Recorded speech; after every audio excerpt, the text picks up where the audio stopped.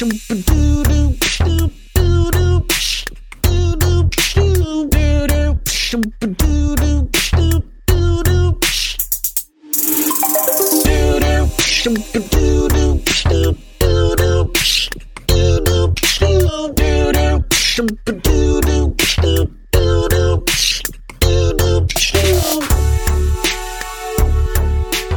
everybody, welcome to episode something like 78-ish, I think. We're coming up on 80, I think, if anyone's counting the episodes anymore of Tactical Crouch. I'm back, I'm Kick Tripod, joined by Yiska and Volamel, the famed host, Yiska.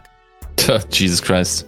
Doing the Lord's work on Monday. Thanks for filling in for me, man. Appreciate it. No problem. It was great. Interestingly challenging to always keep like the flow in the back of your mind, and then like the production and everything, while trying to find the points that you want to address. I probably would have needed like a way more preparation and like a notebook to just write down stuff, because I felt like a lot of my processing power was just like going towards hosting. So you gotta go. You can't tell. Don't tell chat that. It's one button, really easy. I just coasted. Call it in. Really isn't. No prep before or after. Just kind of, show up, press a button, wing it. Easy. Yeah. That's what we want chat to think and know. So, well, either way, great job. A lot of people have said really nice things about the show on Monday, so that's great. It's nice. We are back, though, for those just tuning in. Housekeeping, everybody's favorite. We record live at 11 a.m. Pacific times on Mondays for the recap show and Wednesdays for the preview show.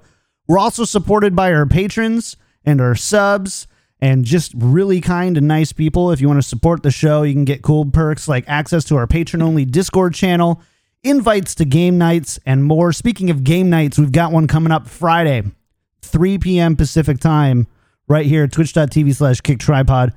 Usually what we do is we kick back, grab a few drinks, play some Quiplash, whatever other games. I want to play that one-line joke game again. It's pretty funny. Yeah. A lot of fun. So make sure to come hang out with us for that on Friday. Other than that, follow us and send us your thoughts and questions on Twitter at @tactical_crouch. And of course, if you missed the show live, you're hearing it somewhere else, and you're like, where else can I listen to this? You can download the podcast anywhere you can get podcasts. YouTube, iTunes, Podcasts Addict, Google Podcasts, Spotify, anywhere. Just search for Tactical Crouch. Other than that, let's get started. Go into the news. News brought to you by our patron producers, Battle Crab Made, Pin, Lolshin, Charlie L, Audio Compass, and Pork Chop Sammy. That's a lot. That's a lot of patron producers. Y'all are a bunch of badasses. Thank you so much for your support again. That's patreon.com/tacticalcrouch. Did you guys talk about Race the Mayhem? We did a little bit, yeah. But never hurts to talk more about it, I think. Well, let's review it a little bit then. So, Yiska, you and Maid came up with a fun little competition called Race the Mayhem, where you each committed to certain health goals based on a per mayhem win scale. In your case, you're losing 1 kilogram? 1 kilogram, so like 2.2 pounds, roundabout. Per mayhem, Florida mayhem win. Yes. I'm doing that as well. I committed 1 pound per mayhem win, so a little bit less. And Joe, you threw you into the ring too, right? Yeah. Your boy's been a little thick for too long. We're trying to drop some pant sizes, trying to drop some weight. So yeah, fasting, eating clean, or hitting it hard. Awesome. Well, I yesterday sat down and decided, you know what? We need to band together, brothers and sisters. And we threw up some pretty cool, a nice little seal. You can see it on the stream. Got some cool, you can get a cool workout shirt, workout tank, a sticker, bit.ly/race the mayhem. You can go there, check out. There's some pretty cool merch and stuff. It looks pretty cool. I like how the seal ended up coming out. So it's you don't have to participate in Race the Mayhem to get a shirt, though, if you just want to Race the Mayhem and get a cool shirt, go ahead and do that. Other than that, though, good luck to us all. We haven't really talked about how we're going to track it throughout the season because ultimately it's at the end of the season. And it's not like, oh, Mayhem won. Now I'm trying to make play-ins with my weight. I want to equate weight loss to wins, and then I want to make play-ins. That's the goal. Sure. Fair. Yeah, that's great. I love it. So unlike Chengdu. Exactly. Ooh.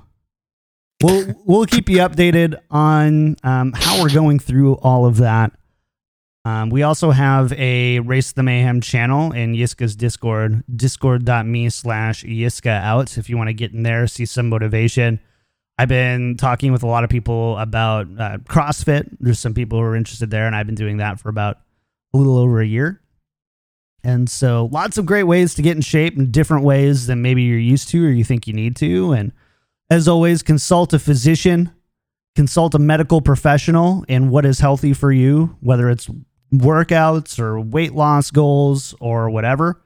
But it's always great to have a community to share your goals with and track yourself with. And from that, you can definitely find that there in that Discord. All right. Yiska, you have an Instagram as well, don't you? You set up an Instagram just for this. Yes, I own the amazing Instagram account Gym Scrims. So the thing is, I'll probably only start with going to the gym next month, starting next month probably. And before that, I'll probably get into some swimming. Wanted to see if I find some time tomorrow, but definitely this weekend. And then, just post a couple of pictures there, maybe some progress. I'm debating if we just make that like a community account, and if you're to the gym and you're participating in Race the Mayhem, then you just send me the pictures and I'll just get them up there. Sweet. All right, that's it. That's enough of our PSAs. Again, bit.ly/Race the Mayhem. But we do want to get into the upcoming week. We're going into week 3 of the Overwatch League. Definitely very light last week, only 4 matches. Still a little bit lighter week this week. Only 6 matches over the weekend. Going to Washington, D.C., and because I was kind of gone Monday and some other things, I do want to hear, Joe, Yiska, just kind of like your thoughts on, do you think any plans on seeing any changes here? Is there anything that you expect to see differently? These are all teams that we've seen play at least once. So there are no surprises that you're expecting? Otherwise it wouldn't be a surprise, I suppose. No, I don't think so. I think Brig might see a small increase, but I think the teams that are already playing it probably will keep playing it. But yeah, there again, I think everything's just going to stay the same. I think everybody kind of knows what they want to play. And it just kind of depends on what iteration of the team shows up. Like if they're on their game, then they're just going to stick to what they've been playing. And if not, could vary. But yeah, I don't think anything's going to change week by week. So then going into this next week, Yiska, there's, we're seeing these same teams now for at least the second time, if not the third time. Is there anything in particular, without getting into like specific matchups, that you're going to be looking at from any of these teams, kind of see? I know for me, like really watching London, they had really polarizing performances where they seemed to have one that was, I don't know, kind of like, oh, this team can hang, and then, they get 3-0'd by, it was Paris, right? And then you're like, oh, maybe this team isn't very good. Is there anything like that you're looking for to kind of solidify? Yeah. So one thing I'm definitely looking at is just like, due to like we had a prior understanding of what they look like, or at least I had, in terms of like what I believe to be like a power level that's representative of their performance. And then of course, like the actual matches then are a heavy factor where you reevaluate. Now with these next matches coming in, like currently, like you don't have that much to go on, but like I feel like a lot of those teams, like for instance, New York Excelsior against Fusion. That gives us an idea of hierarchy, right? Paris against Washington. That's a hierarchy game. So we got a lot of these games where we can, when you divide the 20 teams into groups of 4, I think currently, like, we can say, okay, good, bad, and then something in between, maybe. But because of how the matches fall next week, I think we will have a more granular or a better understanding where those power levels lie, unless, and that is still a distinct possibility for me, there are matchup specific idiosyncrasies where, like, maybe a lesser team plays better against a good team because they match up well against them, something like that. That probably won't be answered by the data we will get from next weekend, but otherwise, I think we'll get a much clearer picture. Cool. Well, I'm excited, and I'm really excited about this first match, which is going to be between, it's actually our match of the week, and it's the first match of the whole thing. We're in Washington, D.C. for this one, so the Washington Justice do have the seventh man, Yiska. They've got the seventh man with them on their team, but the match of the week is going to be the New York Excelsior versus the Philadelphia Fusion. If you've been watching, or if you haven't been watching the last 2 weeks, the both of these teams walked away undefeated, only dropping one map in each of their 2 games, or between their 2 games total. So as we go into week 3, Joe, who do you think has the upper hand going into this match? We've seen interesting looks from both teams for sure. Yeah, I think New York in general, I came out of week 1 with New York kind of seeing their progress, their new coaching staff, their new players. Like this isn't the same old New York, the same old tired, passive New York. They do want to be a little bit more proactive. I do expect them to kind of come out and play some weird stuff. Depending on the maps, like we could see more dive, Horizon, Temple, stuff like that. But again, I think it's going to be a stylistic matchup where Philly is still kind of like planting their feet and saying, no, we're going to play Poco. We're going to play a fair amount of Orisa still, at least on, Sunday. They didn't play as much of it, but, still a good amount on Control. But yeah, generally like kind of the innovators versus like kind of standard play in Philly. And that's where I kind of have to give a skeptical hippo eye at New York here, because there's a lot of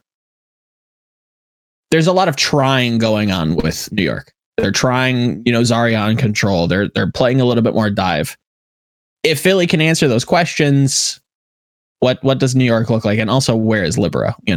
Like, this kid has been an absolute stud for 2 years. And now we're playing Who Are You, who both through the eye test and at least statistically isn't really performing. True. It's a little weird.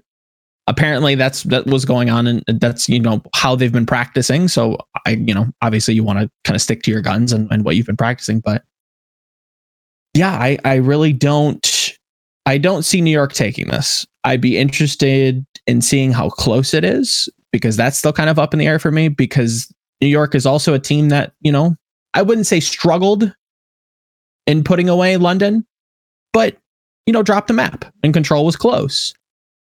That doesn't really lend a whole lot of security for me, a lot of confidence. We can talk about day one jitters, it's the first game. I give you that. Then they beat up on Boston, so that's really not like a case point. Now they have to play a arguably top 5 team right now. Granted, we haven't seen a ton of play from Philly, but on paper they look stellar. So what do they look like now? I think this is going to be a big litmus test for both teams, but especially New York. Fair enough. I do. So do you think that any of this, like, this is maybe the conspiracy or skeptic? Should I get my tinfoil? Yeah, there's a few things that are really interesting about week 1. Number 1, Who Are You? Actually, I need to double check this. Who Are You just came of age over the off season, right? I believe so, yeah. Yeah, So fresh blood. The teams that they were playing, while they aren't necessarily bad teams, well, you could argue Boston is, but I don't think do you think like there was some just confidence there to like, you know what, let's give Who Are You the look. He's young, people are excited to see him. We're not going to drop these games. We're in New York for the opening. Like, let's just give him the time. No, I pretty sure Who Are You was seeing a good amount of play, even in the preseason, which surprised me. Yeah, a lot of time in scrims. That's the biggest theory that speaks against him just being a like a kind of like a style pick. Yeah. I think there might have been some confidence, especially with like how. I mean, it's tough to say because we haven't seen them we haven't really seen them play against like a difficult team. Like London came in, there's a lot of questions there. We still really don't know how to feel about them. At least I don't. I won't speak for everybody. And yeah, this is where I'm gonna start to see. Like we've seen them play against a middle of the pack team in London. Boston obviously being in the bottom two. Now we get to see them play against people who kind of should give them a run for their money. So this will just be like a test for them. If they can beat them, then I'm all on board. But I think this is going to be a tough task to put Philly away. Interesting. Who has the upper hand for you? For me, NYXL. I think the Fusion looked way more vulnerable in their matches than especially against Washington than NYXL did. They could have easily lost control the first if Carpe doesn't decide to just like take over the last set map. Those were very close. I think generally that there were some jitters in that.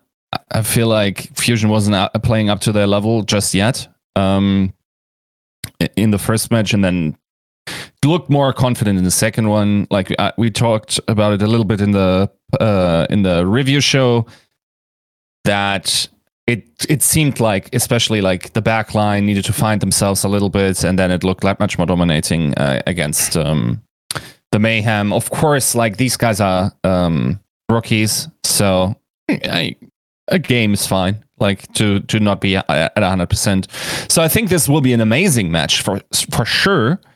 I just wonder how cohesive of a fight they will put up against the NYXL. And while I don't agree with the betting odds just now, but it's not far away. I would say 60% NYXL. What are the odds? 65-35 NYXL. Yeah, I don't know. I think there is a lot. There are legs to stand on with that argument from Saturday of last week. Philly did look shaky. Like there's an argument to be made that they probably shouldn't have won that match against Justice. They probably didn't deserve it after that Temple of Anubis absolute throw and just sloppy play overall. Yeah, I would say that Justice could have easily beaten them, but I think they looked like a different team coming into Sunday. I think they completely just dispatched Florida. That could be a stylistic matchup because we know that Florida, is running an interesting backline. So there's room for that. But I saw a lot of improvement, specifically kind of deviating away from how much Orisa they've been playing. And I think that that's probably for the best. It could be map dependent. I'm not entirely too sure just yet, but I hope it's not. Not to say that Orisa is bad, but I think she's more dependent than I think people are giving her credit for. So, sure. I'm pretty confident in Philly here. I'd be interested to see. It'll be a close match either way, but I think Philly's got this pretty good. So we did see some surprise roster changes, I think, from both teams. Philadelphia Fusion, we saw Poco, no Fury. For me, that was surprising. I understand Poco's diva is still good. Yeah. But I don't know. It's Fury. Yeah, it is bizarre. And struggle to come up with like excuses on why they're not. You know, it could be a lot of different things, but we have no idea, to be completely honest. Could be communication, could be that Poco does something intangible for the team that Fury just can't. I have not a clue on why you wouldn't play him. And I think that kind of goes to, no Fury. We saw Ivy over EQO, which is less surprising to me, except for the fact that he was their main in stage 4, right? Sure. So we know EQO played a ton of Mei. Ivy, I don't believe, played a ton of Mei, if I remember looking correctly. So, but again, we could say at the very least, Toronto left Ivy pretty underutilized, I think. Could say he left him out in the cold. Oh, and that's a crickets. That's a... Oh, this thing isn't working. Boo. Boo. There you go. So, I mean, just kind of weird little quirks that, I mean, I think we expected probably not to see Sabioli the full time. I think that made sense, but no Libero. I don't think that was what we expected either. Not at all. So, Joe, for you, do you think the fusion with Poco is the best look for them right now with this meta? I think for the style that they want to play and what they've been practicing, that's kind of how I'm theorizing why they're playing so much Poco, is that they want to play Orisa on control. They want to play Orisa on certain like hybrid point A's and certain 2CP point A's and point B's. And that's kind of how what homework they've given Poco. It's like, okay, you need to learn Orisa. This is what, the scrim meta has been. It's starting to kind of dwindle. It's starting to go away with how powerful and how aggressive divas can be. I think that power dynamic's going to shift, and maybe next week, maybe week after, or, the third or fourth game that Philly plays, we should see Fury start to rotate in. And obviously meta changes and hero pools come in at that point. So this just could be temporary. They could be competing for starting spots. It is bizarre, right? Like I can't understate that. Like Fury is a sick player, but I think just for the style that they're aiming to play, for the practice they've put in, I would imagine that they've probably played with Poco a little bit more because of the Orisa, and because of that's why they're playing him. So yeah. Also, like what this told me, and that's kind of interesting. So let me first introduce a concept to the listeners. There's a phenomenon in Overwatch, and it's as old as European Overwatch, and it's called the French Mafia. The French Mafia is basically once one French individual, either coach or player, knows anything, the entire hive mind of French players knows everything. Now, if you guys recall, like, Poco made like a tweet and asked like, who am I going to see at the arena? La la la. And Hib replied, the bench. Now, that implies to me that that Poco is not part of the French Mafia, which is quite interesting. But because otherwise, they would have already, telepathically known that he was going to play. Unless it was a debate, in which case, French Mafia, you're smarter than I am. You never know with the French Mafia, man. They're sneaky. Indeed, yeah. That's a really interesting. I think, I'm surprised. It's so funny. Our Twitch chat right now is like, my fantasy is in shambles because I picked Fury. I've had him in. He was my first pick. And I was like, oh no. Was he your first pick? Yes. No. I was like, there's no way Philly doesn't play Fury. Yeah. Give me Fury, give me Fleta. Oh crap, coronavirus. Yeah, this was a rough fantasy week for me. Chris, and I had Fate. I'm like, dude, Fate can't lose. Like, he's got to play Rhine. Doesn't play. Plays one game of Orisa, so I don't even get like the handicap 50 points. I got 13 points from Fate. Christopher and have a one-fingered message for you. I can't play it for you right now, but I'm sure you could read between the lines and find it out. Yep, exactly. Yeah. So. Anyone with EQ in chat also like see that one's tough because there's so many DPS on Philly. It's just like, I mean, Carpe's probably the best bet, but everybody else is like, I don't even know if you're going to see play. So we are seeing some really, and I like this. We are seeing different players on different maps. True. And that's Totally. I think that's great. I think that's honestly a healthier version of the game. Yeah. But not Fury. It's bizarre. Just not no, Fury. like I don't know.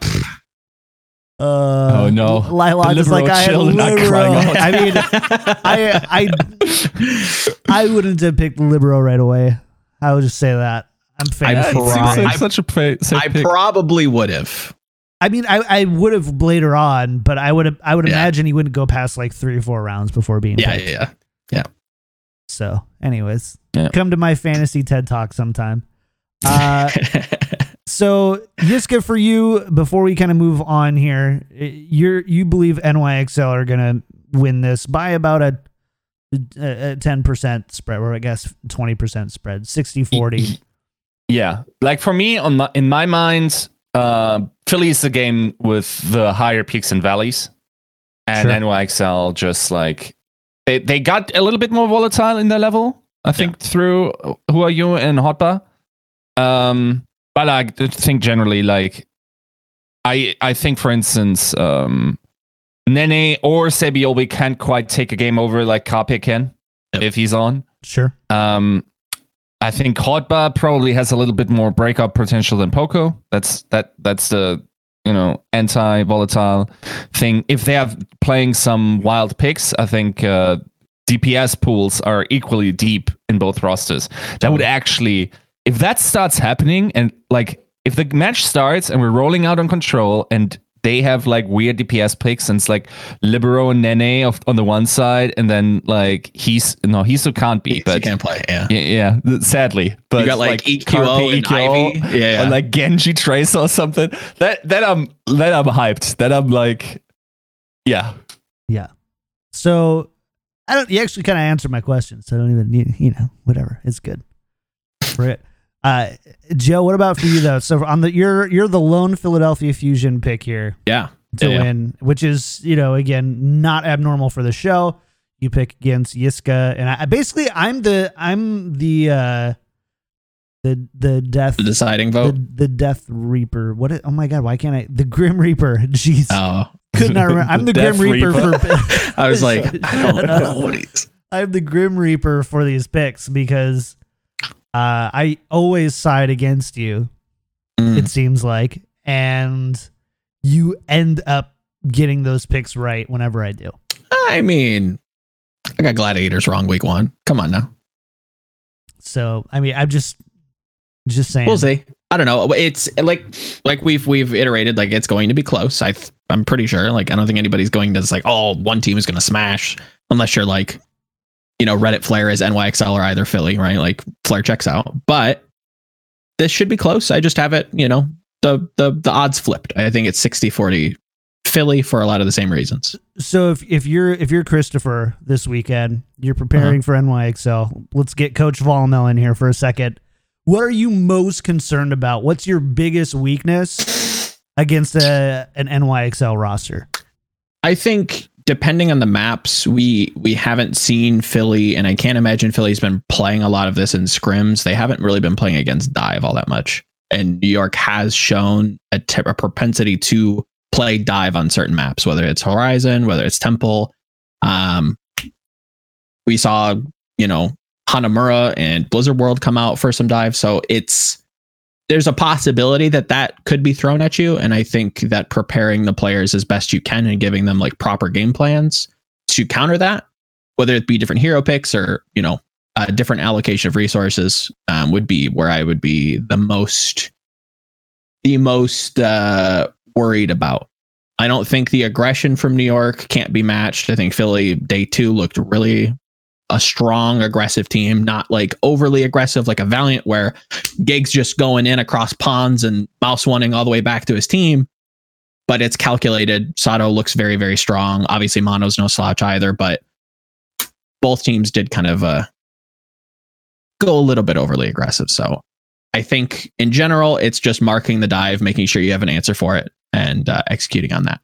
Other than that, I think they can beat them in the head-to-head. And I got Philly. Philly looks good. I'm very, very excited. Sweet. Well, that's our match of the week for week 3. Can't wait to watch it. Definitely one to miss. Probably the best match we've had in Overwatch League so far. Yeah. At least on paper at a time. Let's go into our match of the week. WEAK. And that is going to be the Houston Outlaws versus the Boston Uprising. Oh, sorry. I don't think Dream's in here, but man, sorry I had to do that. Do you dirty there. The Houston Outlaws and Boston Uprising both have had really rough starts. I don't think that the Uprising rough start was super surprising. They played NYXL when they opened up, and, they're largely rated to be last in the league. However, the Houston Outlaws, there's a lot of optimists, including some of us on the show, who are optimistic about the Houston Outlaws, and they didn't take a map in Philadelphia, and it did not look very good. So the battle of the bottom is what this essentially becomes so far. Man, just unfortunate. So, Yiska, in your mind, where are these two teams right now failing? Where other teams are doing, I would say, relatively well. I don't think anybody else stands out as a quote-unquote bad team right now.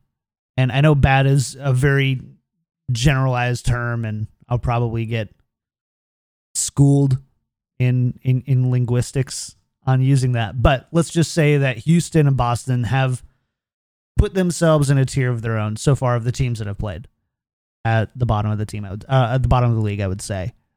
So what do you think separates them? So let's start with Houston. So of course, I was as surprised as everyone else, because as it stands, I reached out to a couple of teams that are apparently scrimming Houston. They all said that they weren't this bad in preparation for this match. Especially the first one against the Washington Justice. It was there was just no cohesion. And certainly some of it is down to flu. Not all of it can be ascribed to that, but there was definitely a lack of team cohesion and execution of their game plans. And I will also say there was no outstanding DPS player that clutched it out for them, for instance, a DK could on a lesser team like Fuel, if you want to call them a lesser team. I think that's also the reason why I think that Houston will take this match, because their underperformance, from the information that I have available to me, was an underperformance. It wasn't a performance up to par what they've been able to play in the preseason. Now, if they continue to play like this, and we have to keep in mind, flus don't go away, especially if you travel a lot and cannot sleep and have to scrim. So that problem isn't solved next week, or next weekend. But if they don't improve, of course, I will have to readjust my evaluation, because then your prior, of course, it means nothing anymore. And then you have to work with that. For Boston, they don't have star power, and they don't look like a cohesive and decisive unit like other teams are. Something that stood out to me for Washington was at least surprising. They are once again which team was like this last year? A little bit like Titans this style, or in season 1 Philly, where they take you to fights that you didn't expect them to take. Where they just at weird times will just run into you, almost everyone's has these rules of engagement, so to speak, in terms of okay, this is the wall and this is the next step, and once this is cleared, and just boost into it. I think Houston was trying to do that as well, but couldn't execute it sufficiently. I think they lacked a lot of aggression. wasn't particularly fond of their rotations either, especially against Mayhem. They gave up valuable position points on especially Eichenwald. I remember like giving BQB the upper hand against Blase frequently. So you don't have a transcendental talent on hitscan like some other teams have, like XZI, Decay, but you also don't have you don't give them a better or easier time by giving them better positioning. So if they can improve upon that, I looked at the replays. I don't think even the Brig Lucio was particularly the problem. I would have liked to see how that pans out when it happens, because one thing that Mayhem did was they just had Chris sit on BQB the entire time and therefore favorably trade. And there's only so much you can do when you're caught out with your pants down as a single McCree, right? So, overall, this is, I think, again, a 60-40 for Houston. Does it not surprise you to have not seen Linkser at all, being kind of like in season 1 he was the anti-Widow, right? He was the Widowmaker who, while he wasn't leading in stats, he shut down the other team's Widowmaker. And when you have maps like Junkertown, King's Row to a lesser extent, isn't that Joe somebody that you want to or were expecting to see, or did you think that Blase was the right play? No, I kind of had this kind of Linkser's meta. I assumed that he would come in and do very well on hitscan, and I assumed Blase was probably going to be their May. I didn't expect Hydration to fill that role as much as he is, and if he was, then it could have been kind of like a Poco area where he's playing May on some maps, but on certain points they want to run something else, and that's why Hydration is played on those maps. He can flex to other heroes, he can play something else, he can, swap roles. Obviously you can't do that in the game, I don't think, but in general, the DPS pool for Houston should be a lot bigger, and currently it doesn't feel like it. The fact that they're not running Widow on Havana is a little weird. Even on like Junker, did we see them play Junkertown? The Outlaws played Junkertown against the Justice. Okay. Yeah, that was the aim god like on a flank. Yes, the flank. Yeah, right. Yeah. We saw a little bit of Blase Widow, but immediately kind of swapped off it. So I think it's I don't know, to be completely honest. I don't know if they're trying to find their feet, so they're sticking to one comp. I'm not sure. Also, real talk, like as much as Linksa was the anti-Widow in season 1, Linksa was always also the anti-Linksa, for being honest. Like he was always an inconsistent player, and that goes back to okay, Linksa's right. Okay. This goes back to like Dignitas, right? Yes, like even before that creation stuff, like where sometimes like at Takeover 1, he was already like belting people's heads off, and at the next day, like just like having maybe, I don't know if it's nerf issues or what it is. Like inconsistency is not as transparent, but confidence is certainly a thing, and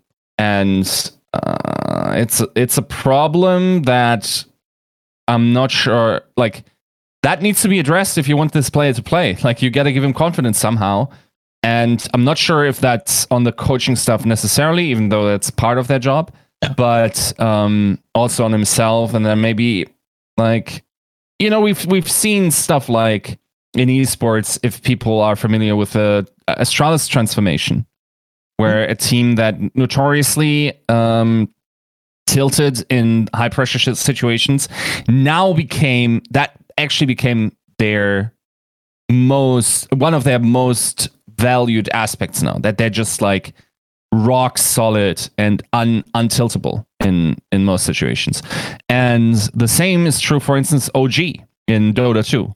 What do they have in common? The same performance coach. I think her name is Mia Stelberg or something. I'm probably mispronouncing the name, but like just I'm not sure if they have a performance coach, but that would be something like at least consultancy I would maybe look at and have him do if he's not participating in scrims much anyway, and then slowly incorporate him maybe. Possible that I'm talking out of pocket here and they're already doing that stuff, or they have reshuffled their hero pool where it's no longer required. But it certainly seems like in the build-up of this team, like if you say May and if you say Widow, you say Linkser for Houston Outlaws. And that doesn't seem to be the most advantageous decision for them right now. So I think with a similar kind of mind frame going into like League of Legends, I think you could kind of see in a weird way, Linkser's career might kind of replicate Golden Glue's, where he, is obviously has potential, but just constantly just not playing up to his potential on like the big stages, where he goes into like the lower amateur seasons and gets pretty far, but drops the big match, then goes to Korea, trains a whole bunch, fits up, comes back and looks like a starting mid laner, like a solid mid lane, player. If I were, I don't know the whole situation, right? I'd like to see Linkser kind of almost emulate Taimo here and say, okay, you know what? I need some time away. I need to figure out what I want to do. Do some soul searching. If you want to play, okay, fine. Build up some confidence in contenders. Maybe the owl stage is too much right now. Go away, build up your confidence, get some play time in, and see where it takes you. Because it's obvious he's good, right? Yeah. It's obvious like he should be playing, at least historically, looking at his performance. So it's not a play thing, I don't think. Yeah. It's also being a person that experiences a lot of anxiety and maybe even panic. I feel like, and I've done so in my life, and I felt like in hindsight, it was more an opportunity than anything else. Perhaps I'm one of the privileged cases where it was possible for me to escape that mindset. But when I came out of it and learned to control it, it felt like a superpower. Like I knew exactly like, okay, this is like I'm standing on the edge of the cliff. I could fall down and I could succumb to anxiety. I could succumb to panic, or this is where I go, and then I just turn around. And now I know how to deal with that beast, that it can never sneak up on me. I knew exactly where it is, right? So once you find that out, you in many situations become aware of it and become immune to that very emotion, or can deal with it in different parts. And I think that should be embraced for every competitor or person overall. And I think if Linkser can master himself there, then he has a future in the Overwatch League. If not, then probably not, we have to say, honestly. To kind of translate for all the gamers out there that don't, aren't on that same wavelength, what he's saying is you need to scrim your emotions. That's it. It's just about learning how you feel and then how to kind of, like you said, step back from it. Which is interesting because did you guys see the Ninja tweet from this morning or yesterday? Yeah, I don't think I agree understand with it the gripe. So let me find it really quick and just bring everybody up to speed for a second, because sure. The tweet is the phrase "it's just a game" is such a weak mindset. You are okay with what happened, losing, imperfection of a craft. When you stop getting angry after losing, you've lost twice. Yeah. There's always something to learn and always room for improvement. Never settle. Yeah. So that was the tweet. I think part of it was taken out of context.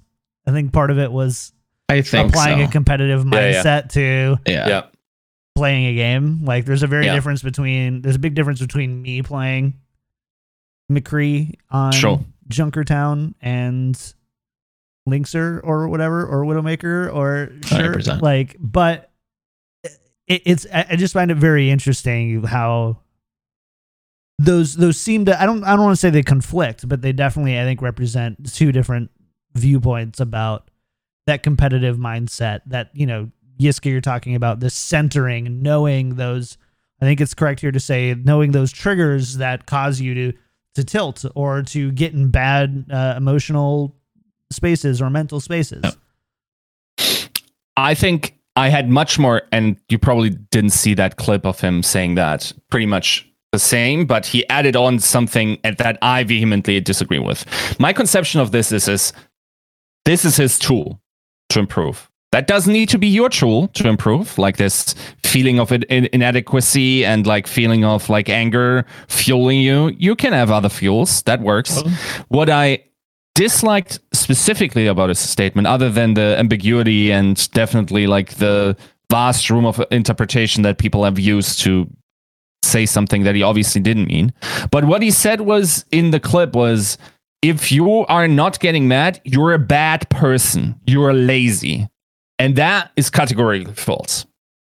That works for you, and that might be how you work, but it's definitely not like how the average person has to find the motivation in themselves and then figure out, okay, what actually works for me as a motivator, right? Like, do I need the insecurity? Do I need the feeling of security of knowing, okay, if I have a good day, if I have a bad day, in the middle, there's still me, and I'm not influenced by any of the values or like bad or good news.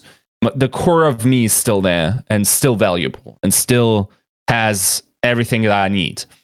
There's other things where you just chip away at your own performance, right? Like where you go about self-improvement and don't look at other people. Some people need specifically, like if you look at the super clips, it's like, well, the real reason for me, and he might have been memeing a little bit with that clip, but he goes like, the real reason to be competitive is like, you don't want to beat your opponent. You want to destroy them. You want to leave them on the battlefield thinking we could have done nothing else and to win this match. Whatever your drive is valid as long as you don't inflict it upon others and like disadvantage them in any way. But yeah, that part of his argument I heavily disliked. Other than the ambiguity, I think a lot of people took it too far to mean like, I don't know, like when I'm sitting on the toilet and playing Farmville, that's not, of course, not the application here, right? So, yeah. Yeah. I love taking things to extremes and slightly out of context, if not completely out of context. It's great.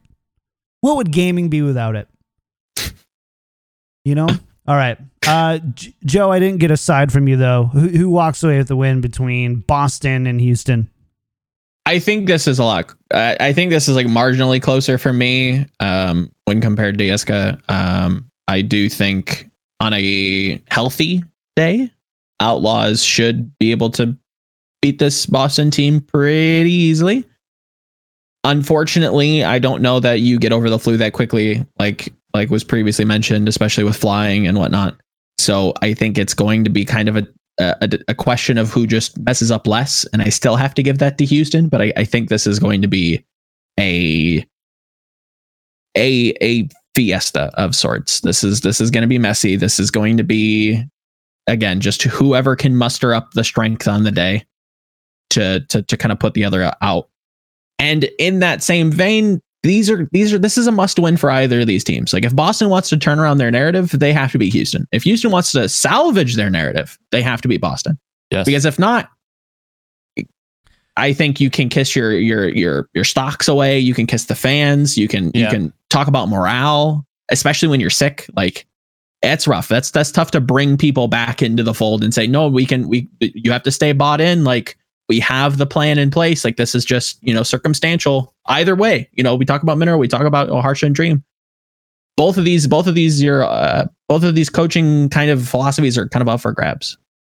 The one thing that's, I think, really interesting to me is I feel like one of these teams needs to win decisively. Otherwise, they both still end up looking bad. If it goes to 5 maps, all that says is that they're very close to bottom tier teams. Yeah. Right. Versus a 3-0 one side or another. It's a lot easier to go, okay, Houston had a bad start. Boston had a bad start. They played NYXL in New York for the season opener. So the funny thing is I'm going to be really interested to see how the narratives get crafted based on the final score on that, because I can very much see basically the results meaning nothing if it ends up going to 5. Well, for me, it's just like Boston is probably trying to prove they're a mid-tier team. They're trying to prove that they're not the worst team. Just by beating Houston, that would already say something. I agree completely. Houston needs to stomp here in order, unless like Boston visibly looks better. It's not going to be a convincing sentiment, especially with the second match probably also not going in their favor. But then again, like we'll see. It's the 4th game. There's definitely things to turn around, but the flu being still in that team doesn't have me that excited either. It's a really unfortunate situation for everyone involved. Yeah, that's rough. All right, we got to keep moving through these. I think we've got one more really interesting match to talk about, and then I think we can kind of jump through that through the rest of these. So match number 3 is going to be the Paris Eternal versus the Washington Justice in Washington, D.C. Let's just re-add that. Another thing to note is well, actually, hold on. Let's not go there just yet. So both of these teams, I would say, had better to slightly better than expected season openers. Paris Eternal lost a close one to Toronto Defiant before sweeping the Spitfire 3-0, which I don't think many saw happening. On the flip side, the Washington Justice lost a close one to the Fusion before sweeping the Outlaws 3-0. So both teams did quite well. A lot of people are already squeaking Justice up pretty high after their performances here. Joe, who do you think has the upper hand going into this match? This is another interesting one because we're kind of seeing, Paris receive a minor patch update. They're getting hot fixed with Hanbin kind of coming into the fold. And I think that opens them up to a much wider variety of styles. And I think we have to kind of soft reset how we think about Paris, because even without Hanbin, is Hanbin not eligible? He's eligible this week, though, right? He's eligible, yes, this match. So he will debut more than likely against Washington. That's why it's pretty interesting to me, because we kind of have to soft reset that. And even going back to week 1 or their first matches, they didn't look horrible. It was messy. FD God was a standout. Nico looked solid on May. They obviously could only play like one style, and they brought out Sigma and kind of tilted London. I think that was kind of up in the air. Sure. So I'm willing to give Paris a little bit of the benefit of the doubt here. I think this might be closer than what people expect. I think people are way too high on Washington. Like I don't see it. I think they're like, if we're going to talk about how Paris was one-dimensional, Washington really only found fight wins when Corey could get value on flanks. Yeah. Roar didn't look solid. Ellie was fine. Aim God was fine-ish, but again, I think there's problems there, especially with his Temple of Anubis flanks. Like, why not just die? I don't know. I think Paris can come into this if we're going to see their coaching staff succeed. I think they're going to dismantle Washington. But I don't see that necessarily happening, especially this early on. But I'll give a 60-40 Paris vote. I think Paris has enough to squeak by the Justice here at home. All right. I also believe that Paris is going to squeak this one by. I think it's very close. I like this. Yeah. But I think, and there's one thing that really stood out to me, because I think of Corey very much as like a Decay, in the sense that if you shut down Corey or you shut down Decay, what did LA Valiant do? What did NYXL do? They shut down Decay. They made his day a nightmare. What ended up happening? They lost their matches. Even though Decay is still, he popped off or whatever. He still somehow found ways to kind of shine through that, but still, to your point, they made his life a nightmare. But you find a way to sit on Corey. I think you find a way to beat the Justice, and I think that Paris is a good enough team to do that. And so, hopefully, I think fingers crossed. I think it can be done. And I think I'm not a coach, so I don't think I can go much more in depth than that without sounding like an absolute idiot. But I think that they can do it. I think FD God has given a lot of people a lot of issues, especially the DPS players specifically. He's kind of gotten up. He got up into who was it on London? Glister's face quite a bit.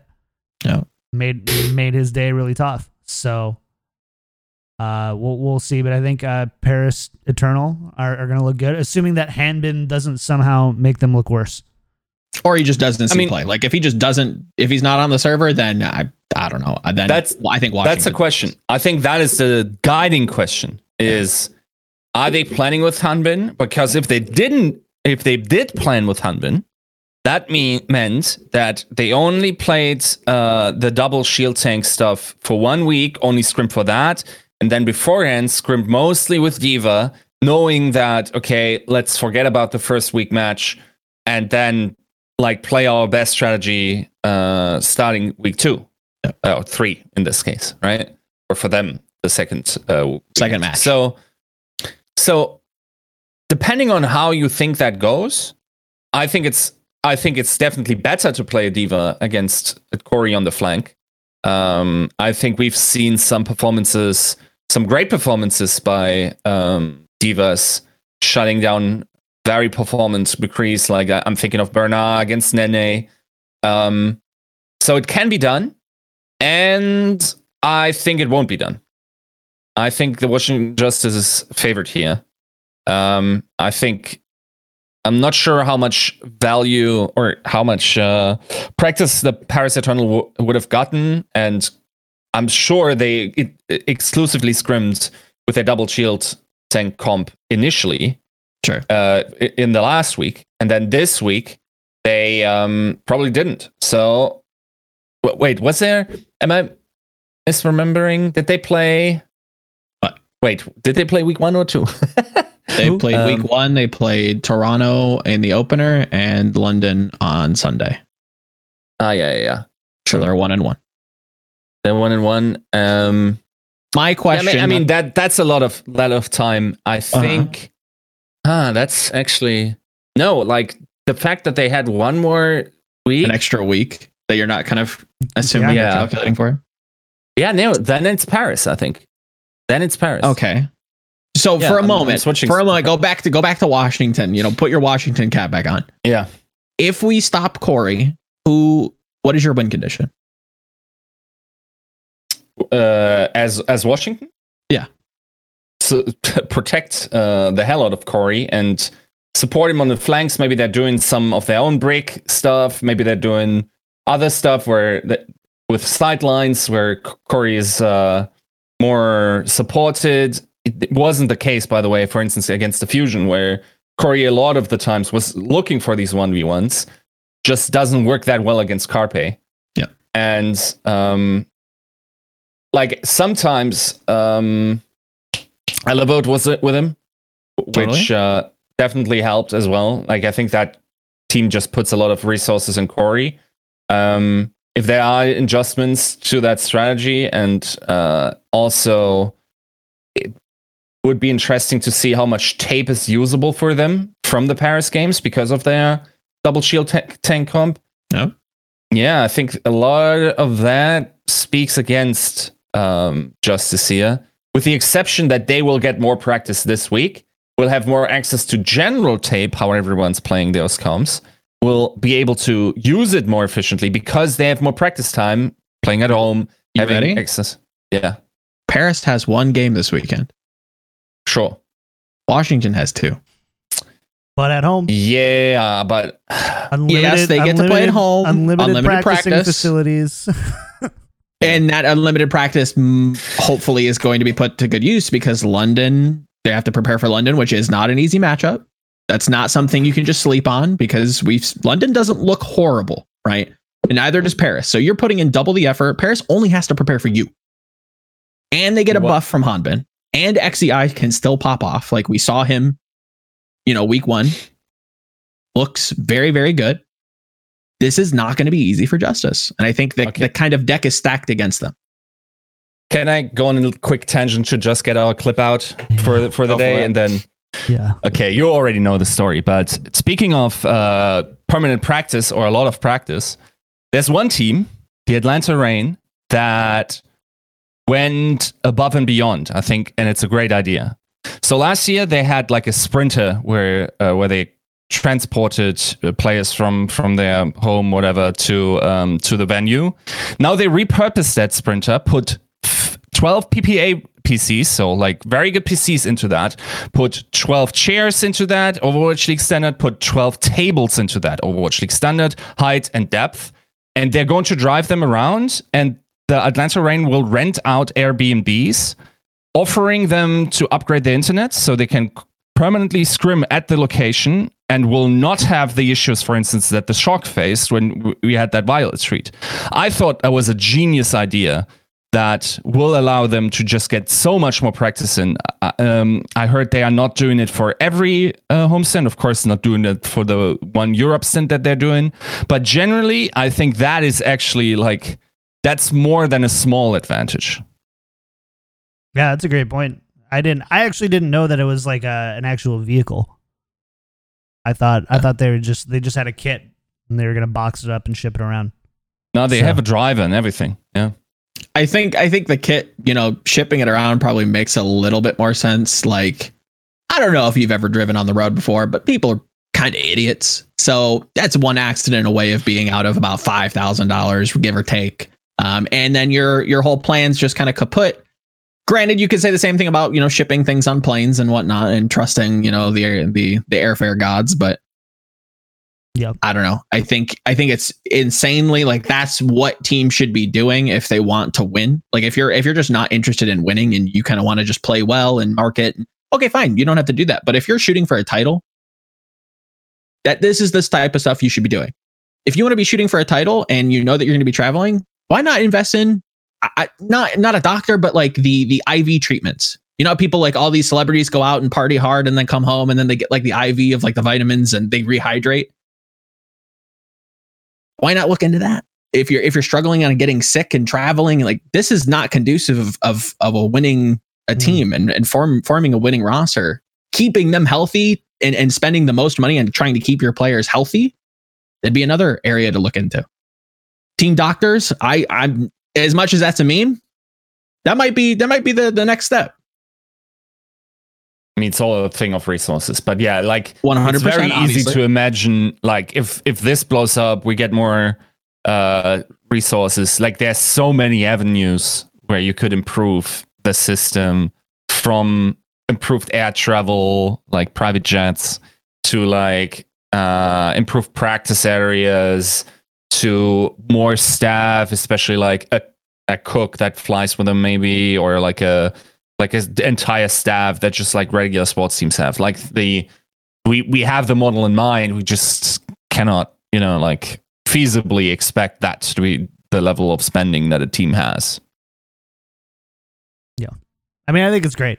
I am surprised we aren't seeing more teams trying to figure out real consistent practice situation. I'm not saying that they aren't, but most people that I tend to talk to tend to say like, oh yeah, we're gonna reach out ahead of time and see if there's a LAN center that has some decent computers in that we can use, kind of thing, and we'll just practice from there. And I think that's probably going to be the bare minimum for the future. I mean, even esports, veteran Sir Scoot's coming out and kind of debating with Hashra about, how the CSGO teams do things, where they rent out an extra hotel room and put PCs in there. They might not be the best. They might not be up to like league standard, but practice is practice. And that kind of says something for how much time you need to put in and how much time these players have been putting in. And then to completely just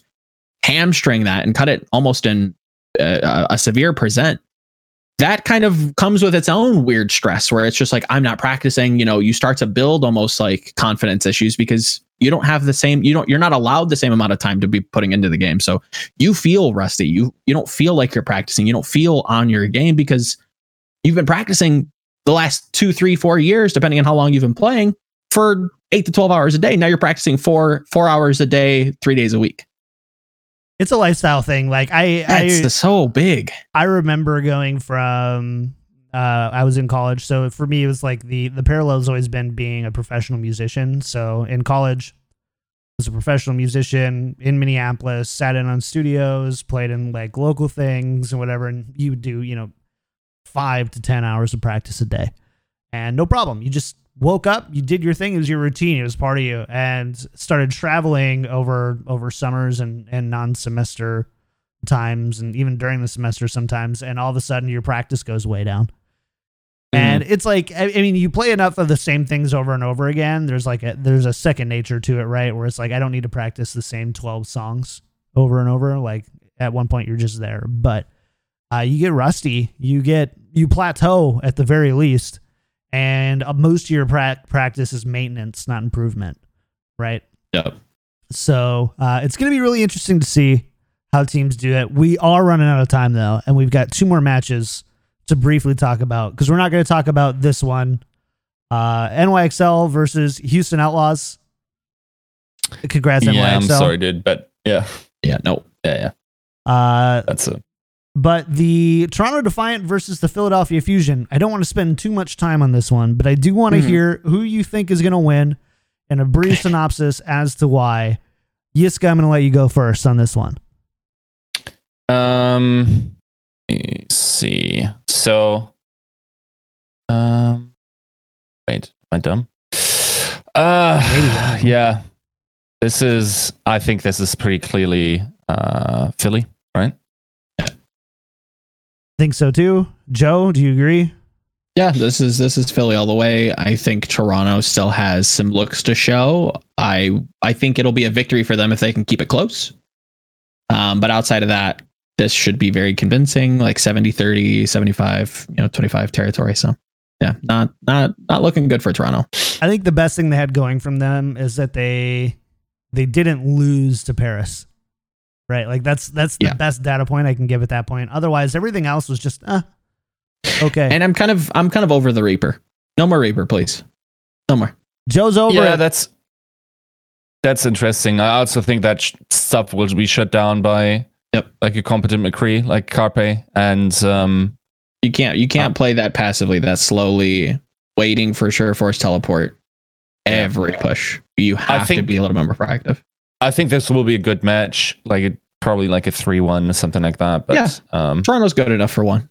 I think that's the stuff where Toronto wins the first map, everyone adapts to that type of gimmicky play, and then they get figured out. And All right, let's go to the last one then. The London Spitfire versus the Washington Justice. Joe.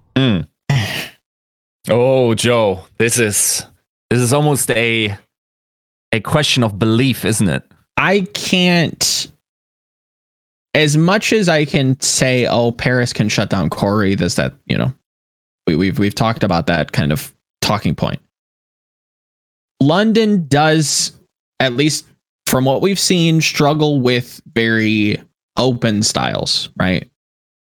We saw them kind of visibly flustered against Paris. They pull out the Sigma and King's Row. They're constantly just pushing them in. J-Max dying left and right. Didn't look good. I think Washington can do something very similar with Corey. They're going to have a hard time shutting him down, even though, yes, I like Bernard a lot, right? But I think Washington at that point knows, okay, you know what? Corey's getting shut down. We have to find some value elsewhere. I think London's a weak enough team to either, and I don't like using this, but they're going to get inside their own heads by trying to shut down Corey. And if he just shifts gears and just doesn't flank, okay, now you just have Bernard just playing flanks looking for this absent McCree, and he's out of position. So he has to And shift you gears. need So it's just, Bernard. You need Bernard in your fights because J-Mac isn't he going to hold just that doesn't down. exist. He's just, and that's the thing, right? I think if you imagine if like they kept Gesture. I don't think to be completely honest, I don't know that it's that much better. You don't think so? Huh. I really don't know. Not on Ryan. Ryan was I definitely guess his, that's fair. it's his weakest Jay hero. Macaroons, dude. I mean, It is, definitely I don't know, isn't. man. I think maybe I'm not giving It's- J-Mac enough credit. Or It's better. Gesture too I don't much know credit. if it's that much better. I at least know that I don't know. I just like there's It'd be a no, different story if we there's could play no Orisa, confidence. Sigma. There's no confidence. There's no like survivability at the main tank role for London right now. 100%. Totally. And once your main tank's down and you've got a flanking diva, it's open season. You're clicking heads at that point. So yeah, this is a Justice win. I'm interested to see how London reacts to this. Kind of narratively very similar to Toronto. I want to see London at least take a map. If they can't take a map, then we've got some questions, and it's going to be a fine tooth comb to figure out, okay, what is London really doing? Babel rookie looks okay, but is starting to fall in stocks. JMac absolutely feeding his pants off, pants on head type stuff. Bernard and Glister are trying to drag this team kicking and screaming over the line, and it's getting pretty heavy. Yiska, do you think that Agape and Pavane have something that the coaching gods have something in their back? Like, what can you pocket? do? What do you do? I want here? to, dude. Like, I think Bernard has what it takes to shut down Corey. Sure, but I agree. the rest of or that team, a lot of pretty it. tragic. I mean, the thing is, can Glister theoretically has more pop-off potential than Corey. Let's just get it out of the way. He's more mechanically advanced. Oh my god, you're going to hate me for that comment. Glister is probably like at least like Carpe level popping off if he actually is on top of his game, which he wasn't so far. And I can understand that nobody buys that now. What he did in Contender's career was unprecedented, like bullshit aim. Like absolutely insane. So I think I try to talk myself into having like a spicy pick here, but overall I think it's I tried it's to. still I wanted this to be my Justice our favorite, yeah.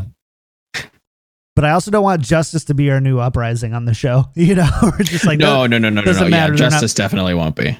I mean, in the sense that we just always pick against them we always find Oh. excuses for them to lose. I mean, we'll revisit this, come, week, whatever, down the road. And if we're still betting against them, maybe there's a reason for it. Or maybe it's just because we haven't seen them all that much. We saw them against, two teams, one where they should have lost, they lost, one where they should have won, they won. Okay. Everything's kind of panning out. We seem to have a pretty good read on where they're sitting, at least after we saw them play. I'm pretty confident in both of these picks, but I'll be happy to be upset because, again, they're playing at home. We want these home crowns to work. So wins at home are definitely not something I'm upset with. Sure. Yeah, this is that one could be a fun one though. I think that there are some of Totally. these like cool like outside worlds. Like what if for some reason Justice can't adjust to somebody really pressuring Corey? I totally agree that Bernard is probably one of the most competent divas in being able to do that. At least from what we've seen so far, which admittedly is a small sample size, but still. It's going to be exciting to see. There you have our picks for the week. We do have to get out of here though. It's time. We got a little long. I'm losing. I've lost a step since not hosting on Monday. We can't keep things under wraps here, but we're going to get out of here. Big thank you to everybody who hung out today in chat. Y'all are the bomb. Just a quick reminder, bit.ly/race the mayhem. Pledge a healthy goal per mayhem win. We'd love to compete with you. Get some cool merch and stuff too. Rep it. Be proud. Other than that, Yiska, shout outs for the week. Where can people find you? As always, at Yiskao, check out GG Recon. I'm a little late, but it's because it's a lot. I got another Too Long Didn't Watch that I'm currently making. I'll probably, like, I'm not going to write every detail of how Outlaws got boned by Washington, right? I'm just going to give you a synthesis of like 400 words, and I'll be done with it. Probably the same for Mayhem against Philly, and then the others I broke down a little more in detail. Sweet. Joe, what about you, man? Very similar. Follow me on the socials at Volamel. That's VOLAMEL. This week, I'm currently working on a Hero Pools kind of prediction think piece. I randomized a couple Hero Pools based on what we've seen so far in terms of pick rate. Have kind of basically going to give examples, talk about how each Hero Pool might work, and then come to some conclusions to prepare for next month, because that's when we get Hero Pools. And then probably going to be writing something about the New York Fusion game, and that'll probably close out my content week, and then alternate Overwatch history on the weekend. Cool. Awesome. As for me, you can find me everywhere at Kick Tripod, Twitch, Twitter, Instagram, especially if you want to see my Race to the Mayhem progress. I'm going to be posting more things there for sure. Other than that, thank you everybody for hanging out for episode 78. Don't forget our patron game night is going to be on Friday, 3 p.m. Pacific time, twitch.tv/kicktripod. We do have some new patrons. Hunter Tane, Pork Chop Sammy, brand new patron producer, Sir Girthalot, Rimo, and Sarah. What a name. Girthalot. That's what I'm talking about. Sir Girthalot.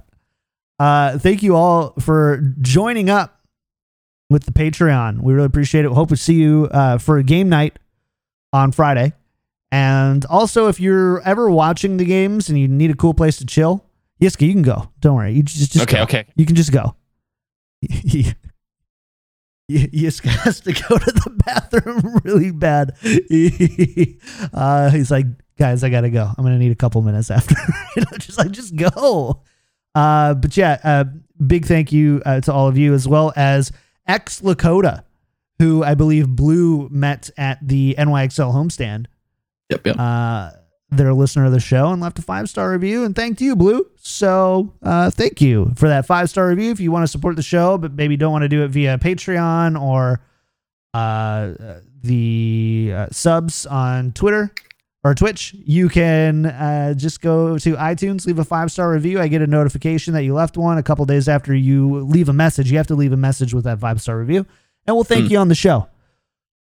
Other than that, we're out of here, guys. Thank you so much for hanging, and we will be back for a brief post show right after this.